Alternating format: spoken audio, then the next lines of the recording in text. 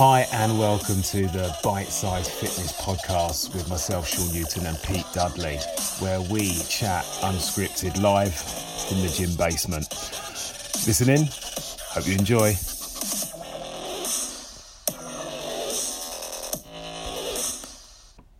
Hi Sean. Hi Pete, you're back? Back from Spain. Yes. I think that's where we left off, I think. Exactly. Going to Spain. So a part two on bikes and all things cycling. Go on then. Well, how was Spain? Tell us all about it. Spain was, as always, a fantastic trip. I have the fortune of knowing a very good friend of mine who was a client. Okay. Who's now become a good friend of mine. He's still a client actually, but he's now just a really good friend. Yeah. And he's got a place, he's Spanish.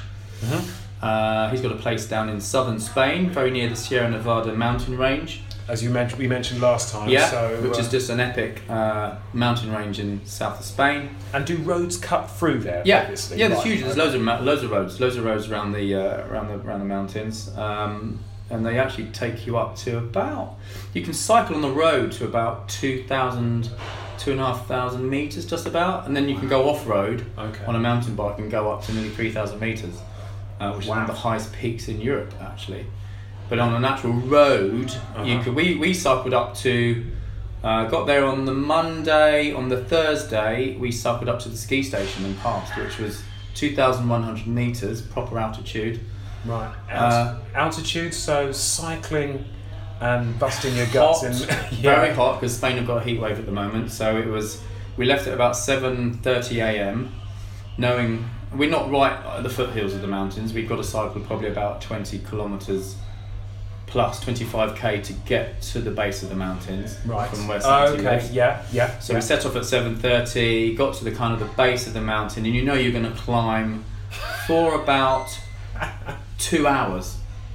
Whoa. 2 hours of going uphill, because you're not going that quick. Yeah, sure. Is it snaking up? It's then? snaking up. Okay. Not super snaky. It's not like the Alps, which is like going up a spaghetti hill.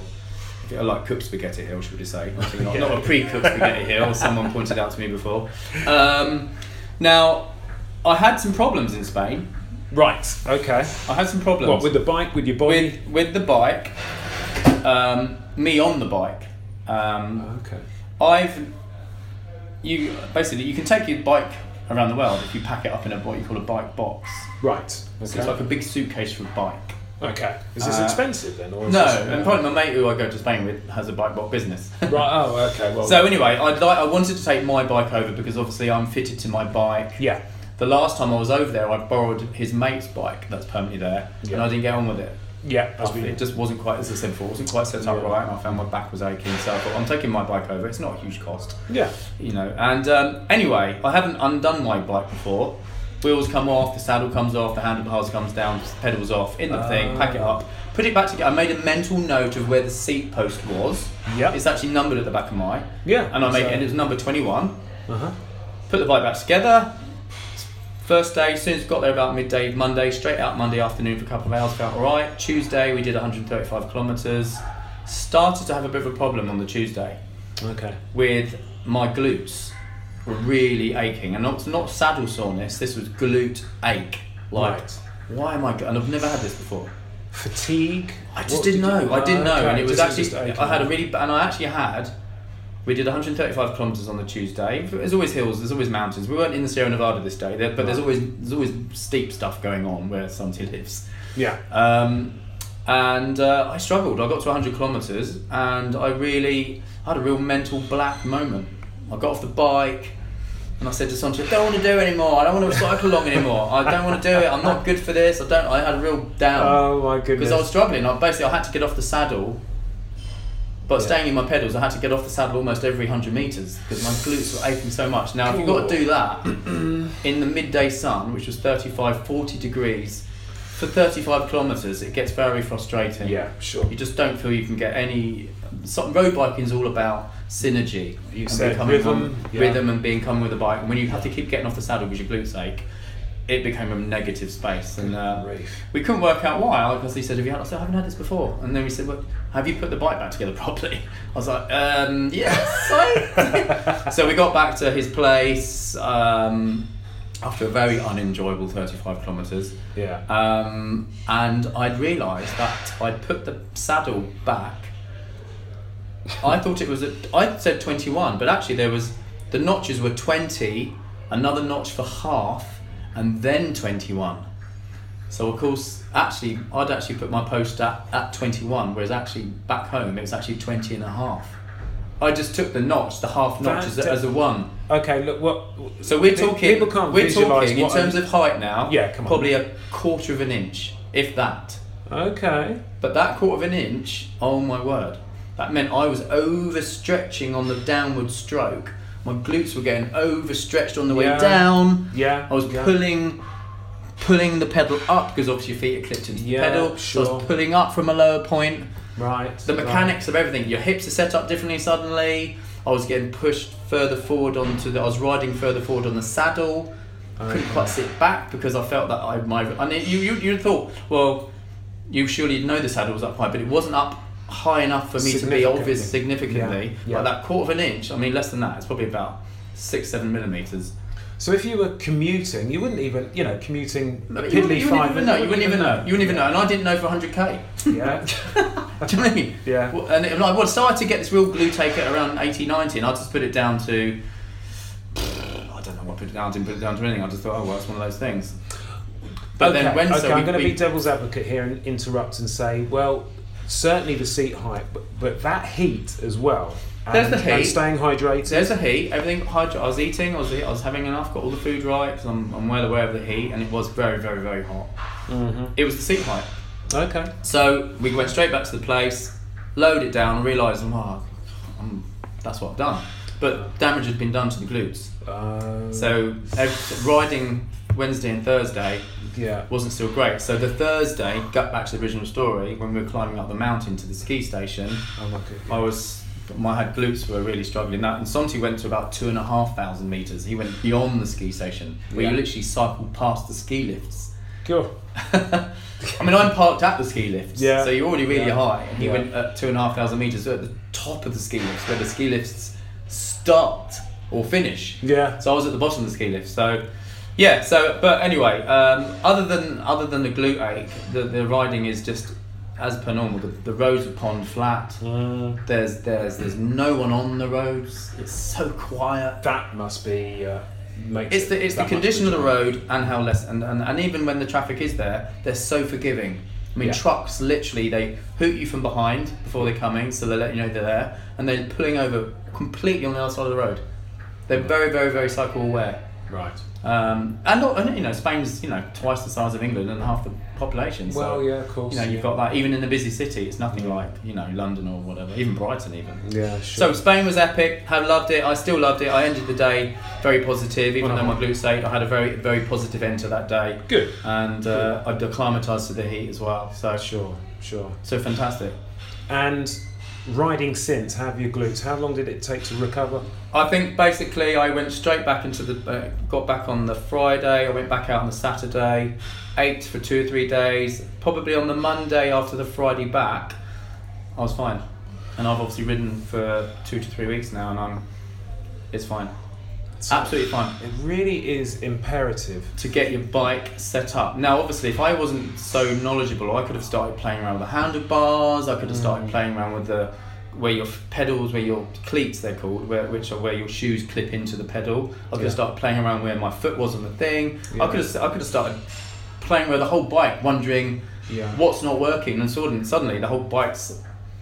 If you adjust the handlebars to fit your shoulders, suddenly it hits your hips. If you adjust the saddle purely for your knee length, then maybe you're coming down too steep on the hands. I know it sounds all really boring and technical, but if you get a road bike and you want to do some serious distance, you must get a bike fit. I strongly recommend that.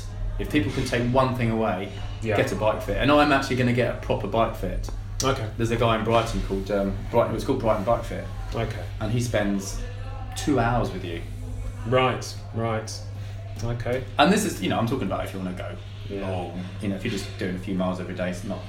You could get a bike fit at the shop where you get the bike, but I'm talking about, I want to go for long 4, 5, 6, 7, 8, 9, 10 hour day rides. Yeah. it's imperative to get that bike. You shouldn't have to be the comfortability of the bike. Isn't the thing you need to worry about when you're on the bike for 10 hours. When you're on the bike for 10 hours, all you need to be worrying about is how long have I got and have I got enough food. Now, before we go, because this is only a short episode, yes, I'm going to go way to the other side and talk about spinning. Spinning. Now, I remember with my spinning training, and you'll know this as well, one of the duty of care, it's almost essential. Same thing again, making sure, not perhaps to the accuracy of a fitted road bike, but making sure that seat height is 100%. Is 100%. It can massively dictate. There's one of the trainers here has just got himself a bike, Martin. He's just got himself a second-hand bike to cycle in for work. Yeah. And his saddle is so low. What the first thing he's complaining about? He says, my knees and my thighs. Yeah. I said, because your knees are almost up into your chin. Yeah. You need to get the saddle up. A lot of people feel they need to have the saddle perfectly so they can touch both feet on the floor, but that doesn't necessarily make for a perfect saddle stroke. Sure. But spinning, exactly. I'm a spin instructor, so get that saddle height, get the handlebars height. Yeah, definitely ask someone, isn't it? I'll ask you. It just makes your experience so much nicer, and you maximise your workout. If that saddle's wrong and that handlebar's wrong, you'll have aches and pains coming where you do, and it could cause a knee problem. Exactly. And a hamstring problem. Yeah, so. I've seen knee problems caused from it. And it takes 30 seconds to ask someone, can you set this bike up for me? Sure. Okay, it's clattering around in the back of the a bit gym. clattery. Just to finish off then, let's tie those two together. Do you use spinning or the stationary bikes to aid your outdoor? Oh, what about? Come on, when it's what you would use is what is called a turbo trainer. Right. Yes, I've seen those. Which is a rolling road for my road bike. I see. So that's what it's actually called. So it's like a contraption that you hook my actual bike into on the back wheel. Yeah. And there's different levels of luxury ones which you can remotely adjust from the front, and you can dictate inclines and declines and stuff like that. But you can get it's almost like a set of rollers on the back of your bike with your front wheel locked in, and you just cycle.